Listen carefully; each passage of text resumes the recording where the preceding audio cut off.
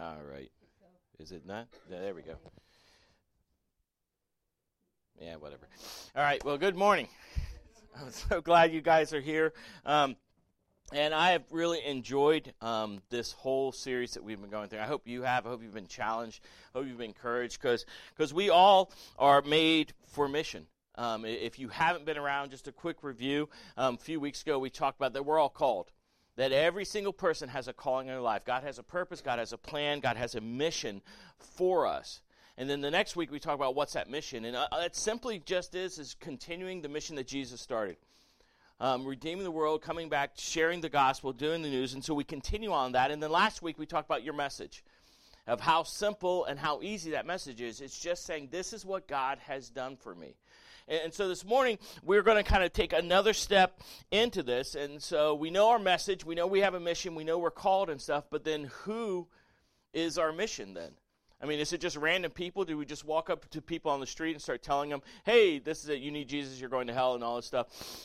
Probably not a good approach right off the bat and everything. But I think God has placed us in specific places and with specific people for this time. And that there is a group of people, there's an influence that we have around us that we can get involved in, that we can invest in and everything. And so this morning, that's what I want to do. I want to give you some tools. I want to give you an ability to start thinking about it. Last week, I told you to write down your name, one more. Who's that one more person? We're going to expand that a little bit. I want to challenge you because one's not good enough for me. I think there's a lot more that we can be reaching out to and everything. And so if you have your Bibles, turn to John chapter 4. We're going to be sitting in here pretty much all morning. It's a story that probably most of us have heard. If you've been around church at all, you've heard this story over and over again probably and stuff. But man, I'm excited about what God is doing in the hearts of us. And just catching this vision that we have a mission, that God has brought us here and everything. But as always, these are the only words that matter. Again, if you don't hear anything else, hear these words. These are the ones that change everything. These are the ones that will always be here. Jesus said, heaven and earth will pass away, but my word will remain. This is the steady. And so out of respect and authority of these words and everything, I'm going to ask if you'll just stand with me as we read in John chapter 4, starting at verse 1. It says, when Jesus learned that the Pharisees had heard he was making and baptizing more disciples than John, though Jesus himself was not baptizing, but his disciples were, he left Judea and went again to Galilee. He had to travel through Samaria, so he came to a town of Samaria called Sychar, near the property that Jacob had given his son Joseph.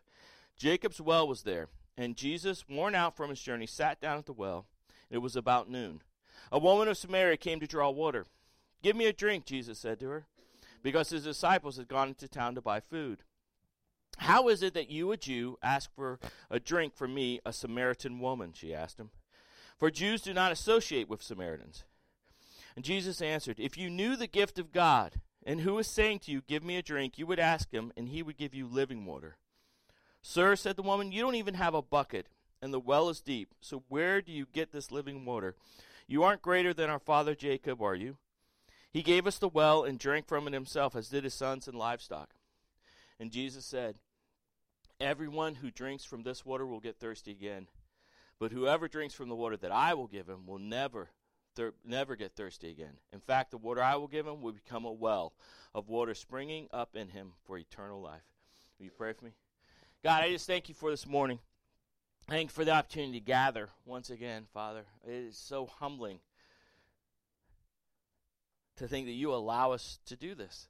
God, you don't need us to sing. You don't need me to preach. You don't need us to do anything, but you invite us into your presence every single day, God. God, this morning as we just dive into your word, I pray that you would just speak and pierce hearts. God, we stand upon the promise that your word will pierce our hearts. God, that you will meet us right where we're at, God, and that you will challenge us and change us. Father, we do have a mission. God, and it is becoming more and more evident every single day of the urgency of that mission. So today I just pray, God, once again that you would just encourage our hearts, God. Put a fire in us. God, let these words be your words, not mine. God, let this be about you, not me, not about this church, God, but about your kingdom and your plan for this community. God, give us ears to hear, give us a heart to respond, and the courage to live it out as we step out of these walls. Father, we give you this time. Do with it as you will. Have your way, have your will. God, we love you, we praise you, and we'll give you all the glory. It's in Jesus' name. Amen. You can be seated. So we've been on this journey about being on mission. You know, we know our message. It's fairly simple. Message is just what God has done for us, and having the courage to go and tell people, and having the courage to go and actually share it and speak up and speak out and everything. And there's a couple things before we get into like exactly who and the tools I want to give you. I just want you to know that we have to have eyes to see. I mean, do you walk through this planet? Do you walk around your neighborhoods or at your job or at the parks or wherever you're at? John, do you see the lostness of people? See, because I think that's really the first thing. We have to be able to see what God sees. And too often, we kind of look at people and we kind of judge a book by its cover, don't we? We kind of look at people and some people are like, oh, they got it all together. They're good. Or that person, maybe, no, that's scary. I don't want to go to that person. They're too far gone and everything. But the truth is we don't know where people are. We don't know where their hearts is. You know, I know there's a big kind of thing that says, you know, everyone says, well, if you're a Christian, don't judge. And I don't actually think the Bible says that. I think the Bible says don't judge lest you be judged by the same measure. I think you can look into people's lives and you can see the fruit of their faith and everything, or the fruit of non-faith in there. And we can ascertain that, and the Holy Spirit can lead us and kind of reveal things to us. But the very first thing we have to do is we have to start seeing the things that God sees. And we have to understand that every person we see, we don't know, because the only person that knows is Jesus. Back in John 2:24 and 25, it says, Jesus, however, would not entrust himself to them, since he knew them all. And because he did not need anyone to testify about man for he himself knew what was in a man. It is only God that knows the heart. It's only God that knows what's going on in people's lives. I don't even begin to try to understand what's happening in your life. I can sympathize. I may be able to empathize a little bit, but I don't know. I mean, that's why every Sunday I pray, say, if there's anyone here that doesn't know God, because I don't know. And so I'm never going to miss an opportunity. But the truth is a lot of times we just look at people and we sit there and go, well, they're good. And I love it in the New Testament, you see kind of two very far ends of the spectrum of the people that Jesus spoke to and talked to. Look back just for a second, just flip back to John 3:1. It says, there was a man from the Pharisees named Nicodemus, a ruler of the Jews. And if you know anything about the Bible, if you've never read this chapter, please read this chapter. It's at every football game. This is that verse, John 3:16, for God so loved you, see everywhere and stuff. Read this chapter. But here's this guy. He's a religious leader.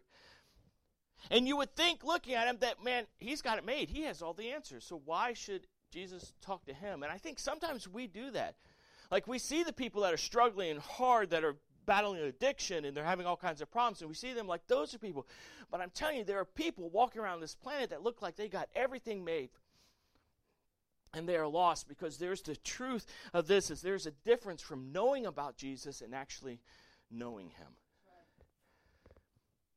And guys, we have neighborhoods, we have a city, we have churches full of people that know about Jesus, but they don't really know him. And if you don't believe me, look later on, like in John and in the New Testament, Jesus says there will be people that come up to him and says, but Lord, we did this in your name, we did that in your name. And he'll say, depart from me, because I never knew you. There's a huge difference. And so don't ever take anything for granted. If God prompts you, God gives you an opportunity to speak, to share that story, trust him for the outcome. I think so often we're silent. Especially in our churches, we see people that come week after week, and we sit in there going like, oh, they got it. They got it. But the truth is there are so many of us that know about him but don't really know him. And so I want you to be aware of that before we even get into this, who is my mission, because we have to have eyes to see everything that God is doing in our lives around. We have become a culture. We are really, most kind of people and people that know a lot more than me says we're in a post-Christian culture. This used to be a country where it just says, hey, are you a Christian? Of course I am. I'm an American. And we thought that it was just being part of this country or just showing up to church and stuff. And we've kind of gotten away from that a lot. A lot more people are more honest about it. I love that, there's all these statistics that the church is dying in the United States. The church is getting smaller. I don't think the church is getting smaller. I think the church is getting more realistic. I think people that never really knew Jesus are realizing I don't need to be at church to make business acquaintances and look good in my community anymore. And so there's a ton of people out there that we look at that think they have it all together, and they don't. And I got to tell you, when I was in high school, I was the best at playing church. Man, I knew everything to say. I knew exactly how to say it. I knew when to put the these and the thous and all that, ifs and loveth, ifs, I could list like any King James person in the world. And I knew Jesus was my Savior, but I never surrendered to him in high school. I never truly understood what that means. And I'm telling you, there are people around us that are just like that. And so just keep your eyes open. So who is my mission? That's what we're going to look at. And so turn back to John 4. And we're going to sit in here this morning and stuff. And I want to show you a couple of things that you need to see and stuff. The very first thing is location, location, location. What's the most important thing? Location, location, location. Look at verse 1. It says, when Jesus learned that the Pharisees had heard he was making and baptizing more disciples than John, though Jesus himself was not baptizing, but his disciples were, he left Judea and went again to Galilee. He had to travel through Samaria, so he came to a town of Samaria called Sychar, near the property that Jacob had given his son Joseph. Jacob's well was there, and Jesus, worn out from his journey, sat down at the well, and it was about noon. The very first thing I want you to understand, and you probably know this already, but Samaria was not a place that good Jewish people hung out. It says that he had left and he was going back he left Judea and he was going back to Galilee. And most Jewish people, especially rabbis and religious leaders, they would make that an extra day or two journey because they would go around Samaria instead of going through. But Jesus had an appointment. Jesus knew that there was someone he needed to meet. There was someplace he needed to go. And so the very thing we need to know is that our location is where God has us at the time. To be a witness, to be a minister, to be on mission. So often I think that, if I would share the gospel, I'd spread the gospel if I was over there. One of the favorite things I used to do as youth pastors, take kids on mission trips. The thing I hated most was taking kids on mission trips. For the simple reason is I would take kids over and they would share the gospel like it was nobody's business. And they were excited and they were pumped. And I would bring them back and I'd put them back in their school. And in 3 weeks, it was like nothing changed. And I would ask them and say, why aren't you sharing the gospel? It's like, well, it's not like Ecuador. It's not like Wales or wherever we went. It's not like Romania. It was so easy there. I'm like, what's the difference? See, location is important because we go someplace to the hard places, but we also have to be willing to go right where we're at. And maybe that's across the street. Maybe that's the next street over. Maybe that's in our office. Or wherever we're at, that location. Jesus said even because it was a hard place, he said, I'm going to go here. I tell you, we got some hard places in our area. We got places where people are struggling. People are hurting. They have filled these apartment complexes. They have filled these neighborhoods. And if we're thinking like, man, if we could just go to like Africa or China and stuff, I'm going to tell you, our mission field is right outside that door. Because if you're not going to do it here, I promise you, I'm not going to send you someplace else to do it someplace else. We got to start here. And Jesus said, this is it. I'm not going to go around and skip this whole place. It may be difficult. It may be against cultural norms, but this is where I'm going. And that's what we're called to do. And once we're in there, and once we realize that we are right where God wants us for that purpose, we need to get eyes to see. We need to start looking around and see the things that God sees. Look at verse 7. Starting in verse 7, it says, a woman of Samaria came to draw water. Give me a drink, Jesus said to her, because his disciples had gone into town to buy food. "How is it that you, a Jew, ask for a drink from me, a Samaritan woman?" She asked him, "For Jews do not associate with Samaritans." And Jesus answered, "If you knew the gift of God, and who was saying to you, 'Give me a drink,' you would ask him, and he would give you living water." "Sir," said the woman, "you don't even have a bucket, and the well is deep, so where do you get this living water? You aren't greater than our father Jacob, are you? He gave us the well and drank from himself, as did his sons and livestock." And Jesus says, "Everyone who drinks from this water will get thirsty again, but whoever drinks from the water that I will give will never get thirsty again. In fact, the water I will give him will become a well of water springing up for eternal life." I love this picture because there's a couple of things that happen in here that I think we gloss over all the time. First of all, it's Samaria, right? We don't talk to those people. We don't hang out with those people. But the truth is God saw the value in that woman. I want you to think about this for a couple of things. One, she's a woman. Unfortunately, during that time, ladies, you had no voice. Most of the times you were considered property. And men, you didn't talk to women. You just told them what to do. She's a Samaritan. But look she's coming to get water at noon. You see, the time to get water is early in the morning before it gets 150 degrees in the middle of the desert. Because you're carrying those jugs, and so you go in the water. So all the women that came to get water would come early in the morning, but this lady doesn't come until noon, until everybody else is gone. It tells us a lot about what's going on in her life. And if you continue reading the chapter, you find out that she's got a lot of issues. She's got a lot of things going on. But here's this woman. But the fact is that God had value for her. Can I tell you something? God has value for every person on this planet. You know, any person that says, well, we shouldn't talk to them, or we should segregate from them, or we should be separate from them, and we should do this, has no idea what Scripture says. Listen, I grew up in the South. I understand that racism still happens in the South, and we still have those issues, and it's grown larger. I spent 8 months in a desert with Middle Eastern people that didn't really want me there. And so I understand there's a lot of animosity, there's a lot of fear, there's a lot of racism. I'm going to tell you something. Nowhere in the Bible does racism works. In fact, my Bible says there's only one race, it's the human race, and that every single person has value. And so if you ever are looking at somebody and just saying, well, they're not good enough, or, you know, they're kind of scary, or they're from the wrong part of town, or they're the wrong skin color, or they're the wrong background, I'm going to tell you this right now, flat out, that is sin. Because every person has value in God's eyes, and because of that, they should have value in our eyes. Every person is worth it.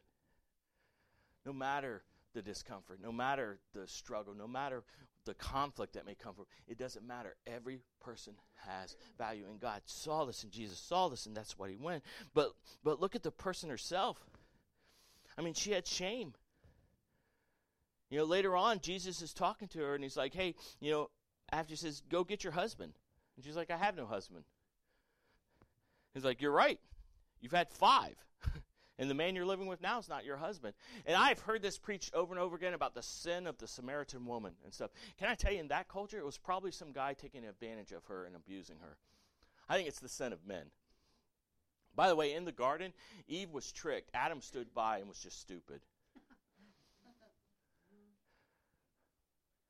I mean, one of my heart cry is to see in this church is a men's ministry kind of come out of it, because I think we need to retrain men and tell them this is what it means to be a man, to take responsibility, to lead, to do all that.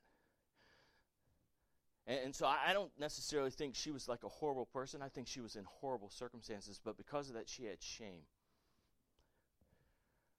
There are so many people out there that are never going to walk through these doors because they feel shame. Guys, that's why I'm pushing these home groups. That's why I'm harping on them all the time. Man, let's start home groups. Because someone may come to your house before they ever walk through those doors. And if they come to their house, they're going to hear about the grace and the love of God. And maybe they'll walk through. But they had shame. She had shame.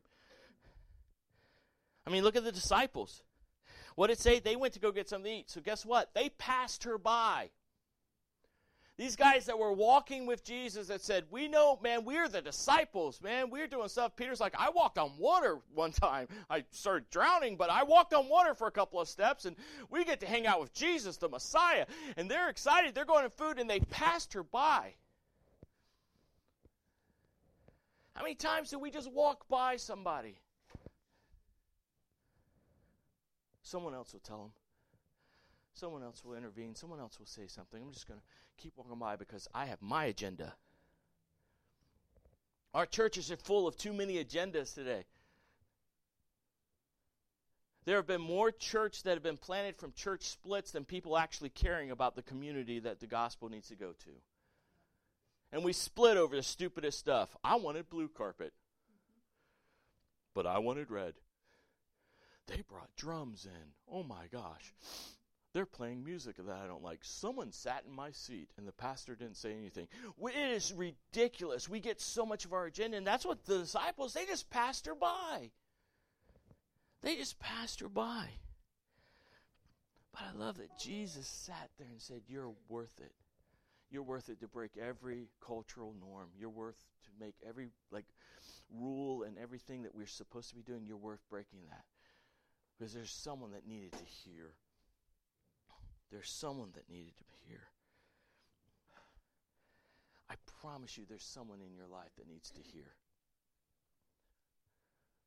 There's someone that nobody else is looking at. That if you will just step up and speak up, that God will change a life. It's amazing. And we need to understand that something bigger is happening when we're obedient with God. We get in this idea, so what's just one person? Just one person. What's that going to do if I say one thing? Maybe they'll accept it, maybe they won't. I don't know, but something bigger was happening. Jump down to verse 39 and 42. Look what happens because this one woman,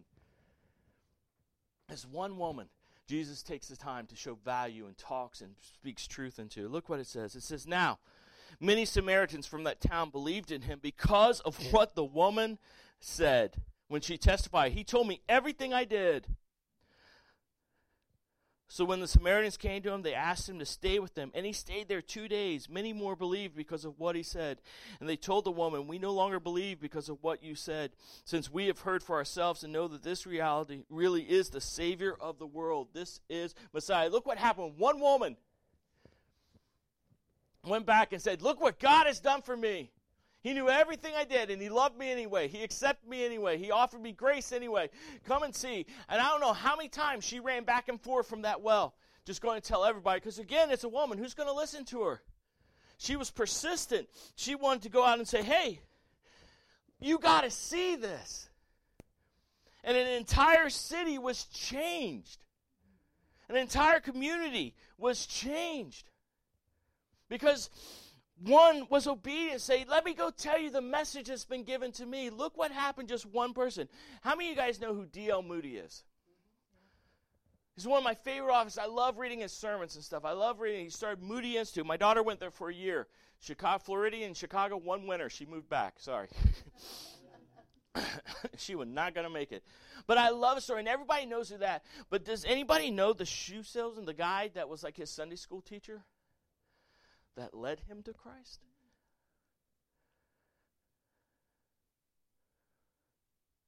One person being obedient can change everything.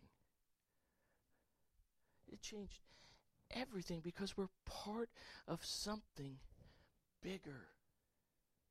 Don't you understand that? When we share what God has done for us, when we share that message, when we share the gospel, when we just leave it up to God, say, God, do whatever you're going to do, it can change everything. Listen, I know for a fact that our country, our culture, it's horrible right now. Things are going crazy. And we've got all kinds of help organizations and all kinds of things that to help people to understand how to do their finance, how to do parenting, how to get along in relationships, how to be a leader, how to succeed in this, how to invest wisely, how to do this. You go to the how-to section of any bookstore, and it is rows and rows and rows of book. You go to the religious section where it talks about Christianity, it's 3 shelves. But can I tell you that the only thing that's going to change this city, the only thing that's going to change this country, the only thing that's going to change this world is the gospel. Amen. And it is our duty, it is our calling to share that wherever we go, with whoever God puts us in our path. It is amazing what happens when you're obedient. I'm going to tell you, it's the best discipleship program. I've seen churches with all kinds of strategies that say, like, here's our discipleship program. We're going to memorize, the entire Old Testament. We're going to do this, and we're going to do this. I'm going to teach you how to, take notes in the Bible. I'm going to do all that stuff. You want to know the best discipleship program? It's when you get out and you start sharing the gospel, because the more you tell it, the more you know it, the more confidence you have it, and you see God doing things that you could never imagine doing yourself. I've seen it over and over and over again. I love David Platt always says, we're the church. We are God's plan A. There is no plan B. We are it. To go and call and to challenge and to speak life into people. And it does take speaking. We can't just sit there and go let's just be nice people. Let's give them some water and some bags and all this stuff and just tell them, God loves you. Peace be with you. Be still. James says, what good is that? If you just look at somebody and say, hey, you're good. God bless you. And we do nothing for them. And so there has to be mission. There has to be justice in that. But at the same time, we have to tie the gospel to it. I've said this 1,000 times, and I'll keep saying it. You feed a man a fish, he'll eat for a day. You teach a man to fish, he'll eat for the rest of his life. But if you don't tell him the gospel, he's going to die and go to hell anyway. We have got to be a people that speak out and speak up. And there are people that God has placed in your life to do that right now. Right now. So who is my mission? Simple. Everybody. Everybody is your mission.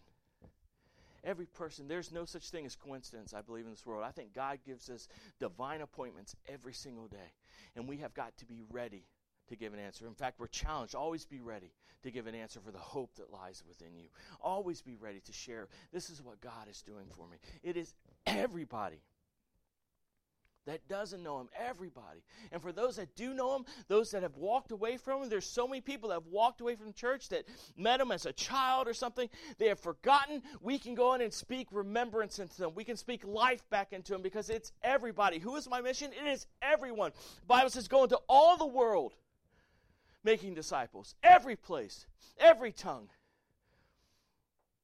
I'm going to tell you this. When we get to heaven, there is not a Methodist section, a Baptist section, a Pentecostal section. There's not. We are all together, so start getting along now. There's not a white section, a black section, a Hispanic section, an Asian section. There's not. We are all together because it is everybody. God said in John 3:16, for God so loved the world, the cosmos, all of it, that he gave his son. Not for a select few. And so it is everybody that we share. So who is this everybody? Let me give you that out because that seems a little overwhelming. Like, how do I tell everyone? How many billions of people are on the planet? Good news this morning. You're not responsible for the billions of people. God has given you a sphere of influence. In the Bible, there's this word called oikos. It's Greek. And all it means is household. And in New Testament times, that usually was about 8 to 15 people. 8 to 15 people in the name. And over again, we see when Christ meets somebody, when a life is changed, when someone is transformed, he says, go back to your oikos and tell them what God has done. We talked about it a few weeks ago, about the demon-possessed man, the first missionary that Jesus sent out, really. He said, I want to follow you. He's like, no, go back to your household. Go back and tell them everything that I've done for you. And then just a few months later, Jesus shows up and 4,000 people come to hear him speak. Over and over again, he talks about Zacchaeus. Remember? Zacchaeus was a wee little man. A wee little man was he. Climbed up in a sycamore tree. Well, that took a lot of guts. We're going to do a whole message on that. Because they all wore robes, and he climbed up in a tree. You want to talk about embarrassing. But he wanted to see Jesus. And what did Jesus say? He says, go tell your oikos, your household, the people of influence, the people that are in your sphere. Go tell them. Again, the centurion in John 4. It was his whole household is saved. You look in Acts when Peter comes to meet, it says his whole household. And so God has given us a sphere of influence. That's not billions and billions of people, but it is certain people. I put on your seats this little, I keep putting these out there, don't I? Give you little things to take home. One more, made for mission. I put the word France on it. We are not doing a mission trip to France. Sorry. I've been to Paris, so it's good. I can tell you, I'll show you pictures. But I put a little word there because I think there's a sphere of influence. Last week I said, who's your one more? I want to challenge you that it's more than just one. And so it's very, very simple. This will help you remember who is my household, who are these people that I'm supposed to do. So F stands for friends. Who are my friends? Who are the people I hang out with in my neighborhood, at my job and stuff? Who are the people that see my life that I can speak into? R, relatives. Who are those relatives? Listen, and I know it is hard to talk to relatives about Jesus because they've seen you when you didn't know Jesus. It's hard. I understand. And one of the greatest gifts God gave me in my life was the last year of my father's life. I got to spend every weekend for him. He had emphysema. He died of emphysema. And it was hard to see the strongest man I've ever knew just weaken week after week. But he made a mistake. He put on all his paperwork, his hospice paperwork, that I was his pastor. And so I got to sit weekend after weekend and sit there and talk to him. He says, Dad, tell me about your faith. I need to know about your faith and hear about it. I've got a brother that has walked away from the church. We grew up in the church, and we've got a long history of stuff of abuse and everything that happened years before my daddy married my mom that he had to deal with. I was the youngest. I didn't have to deal with it. And every time I see him, I talk to him about like, hey, where's your faith at? And he doesn't want to talk to me. I understand. But it doesn't mean because it's hard we don't do it. If you love him, you're going to ask. And by the way, all you're doing is planting a little seed. We talked about that last week.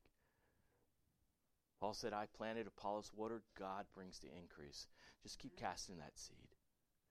And so our relatives, we think about those people that maybe are far off, that we can speak into and they can see. A, our acquaintances.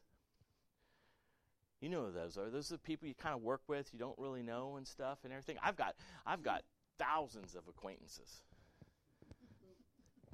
Just because they like me on Facebook does not make them my friends. There's too many people that believe that. Like, I have thousands of friends. I'm like, tell me about that person. They just friended me, so I said yes. I've got thousands of acquaintances. I work with thousands of acquaintances. We just had these meetings in our security department at Universal. There are 1,000 security officers there now. I mean, it is tripled in size in the last 2 years. There's just a ton of people, and I see different people all the time. I see young kids coming in. I'm like, who's that? It is weird. I've been there a year, and now I'm the old guy. To everybody, I'm like, you're dad. And for some, like, your grandpa. I'm like, shut up, go away. And I don't hang out with them any other time, but man, we have acquaintances. I remember the other day I was in our command center, and I get to dispatch everything, and it is a stressful job, and I have cameras everywhere. By the way, if you're at Universal and I know it, I will find you. I know where all the cameras are, and I will find you, and kick them out. But I love this idea. This guy looked at me, and we were just there all day. Crazy stuff was happening. We have police we have to call. There's people that were trying to jump over turnstiles, and it was a crazy day and stress and all that stuff. I'm like, oh my gosh, it's going to kill me. And the guy next to me, young guy named Nick, looks at me and he says, are you afraid to die? I'm like, no. He's like, what? I was like, I'm not afraid to die. When I die, my knees no longer hurt. My back doesn't hurt. I'm a guy, I get a new body. God's going to restore all me. I'm just like, what? I was like, here's this deal. We as sinners, when we turned away from God, we chose death. We said, God, I'm going to do it my way. And because of that, death in our body. And so we die and all that stuff. But Christ is going to return one day. And when he does, he's going to restore everything back to perfection. I said, that's always been the goal. That's always been the standard, perfection. We have to be perfect. He's like, yeah, but I only do a few bad things. I'm like, do you ever lie? I was like, yes. I said, that's sin. I'm sorry. The standard's perfection. I got to share the gospel with this guy in 10 minutes. He's just an acquaintance. Because you got to be ready. silly question. Are you afraid to die? No. For me to live is Christ. For me to die would be so much better. We got to be ready. And so there's acquaintances. And then the end, our neighbors. The days are gone. I remember being a kid growing up. I grew up in Port Charlotte, Florida as a little kid. And my front yard was the baseball diamond of the neighborhood. That's where I learned to play. We broke so many windows with wiffle balls. It's bad. But we all came together, and there were no gates. You didn't have to buzz in or anything. We just knew all our neighbors. We've lost that in our culture now. What a great challenge for us to know our neighbors. Where I live now, I don't know a lot of my neighbors. I go and try to talk to them and see them. They all know I'm a pastor. They see me coming, and a lot of times they're like, oh, let's get back inside. That's okay, but man, we have neighbors. God has placed us in a place. And then finally see our coworkers or our classmates. God has put us right where we need to be. And the E is keeping our eyes open. Keeping our eyes open. Who are those friends? Who are those relatives? Who's that acquaintance? Who's that neighbor? Who's that coworker or classmate that I can keep my eyes open for the moment that God gives me a chance? Are you afraid to die? No. Let me tell you why. Because here's what God's done for me. Man, we have got to keep ready. Because I'm telling you something. They're waiting for us to show up. They're waiting for us. Watch this. When's it going to happen? Here I am. There you are. Here I am, desperate for love, for truth. What are you going to do when you leave this building? Are you going to share with me what you've been learning here today? Or are you just going to bottle it up and pull it out next week for your friends? Now, when I say share, I'm not talking about every tactic you've used on me in the past, like judging my every move, telling me I'm a bad person, pointing fingers, giving me disgusting looks. And my favorite is when you tell me that I'm lost. I don't even know what that means to be lost. Do you really think judging me is going to make me change? Would it make you change? Now, I know I'm a bad person. I've done bad things, but I don't need you to tell me that. What I need is for you to pick me up when I fall down, to be there when I'm broken. Yes, there's something missing in me. There's a void in my heart that I don't know how to fill. You have it. You have that thing that makes you whole. You know that person that I need to know. So I'm watching your every move. I'm watching where you go and what you say and do. Because I'm desperate for something real. I need something genuine. To know that there's something more here than this. I mean, this can't be it, really. And I think you know that. Listen to me. I need you. I need you to be here for me. I need you to walk out right now, ready and willing to do whatever it takes. Hey, it may not be comfortable. It may not be easy. But I need you to show me love. No matter the cost, show me what unconditional love really looks like.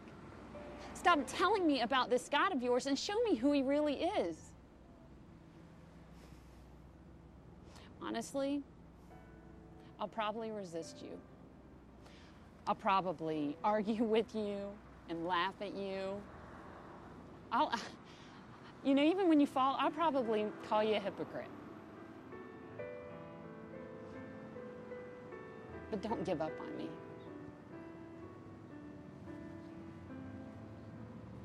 Please don't give up on me. So I'm going to ask you, When's it going to happen?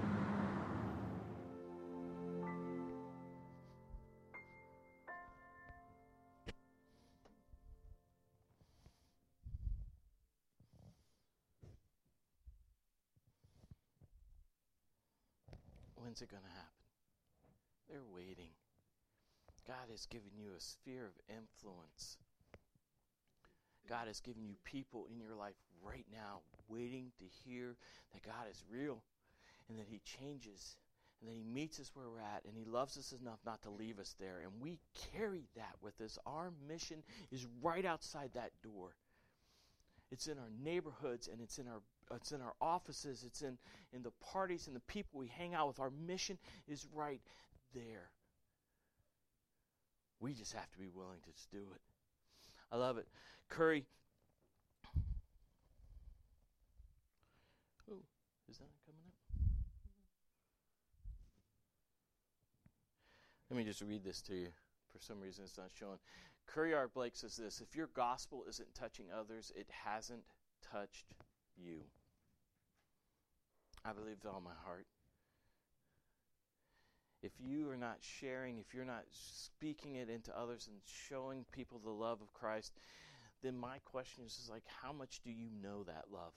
How much has it affected you? Because, man, I can't keep it in. I can't keep it to myself. Simple prayer this morning. Lord, would you give me your heart for the lost? I dare you to pray that this week. I dare you to pray that. I pray every day I walk into Universal Studios in the morning and I walk over. I pray for peace, protection, and for a person. God, just give me one person I can share with, one person I can tell. I dare you to pray that prayer this week. Lord, would you give me your heart for the lost? It will change everything for you.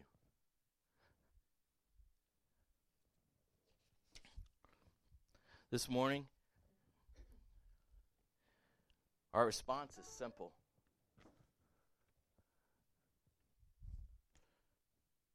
Who's your people? I don't want these. We're going to have the band come up. I'm going to pray for us, and we're going to have our team come up and lead us in a time of response. And I just want you to take time to think about it. Who is that friend? Who's that relative? Who's that acquaintance?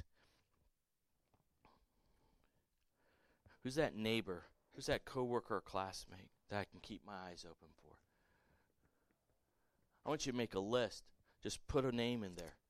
And I want you to take it. I want you to stick it on your mirror and every day. God, give me opportunity. You want to see God answer prayers? Ask Him for opportunity to share about Him. You want to see God actually move in your prayer life and do that? Ask Him that. God, give me an opportunity to speak, to show your love and your grace to this person today.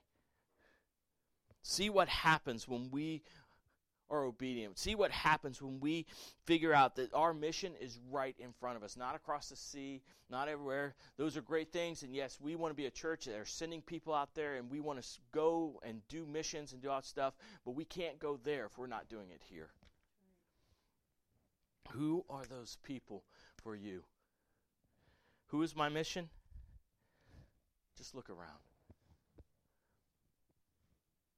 They're all around you. You just have to have the courage. I just have the courage to speak up and then trust God for the outcome. Let's pray.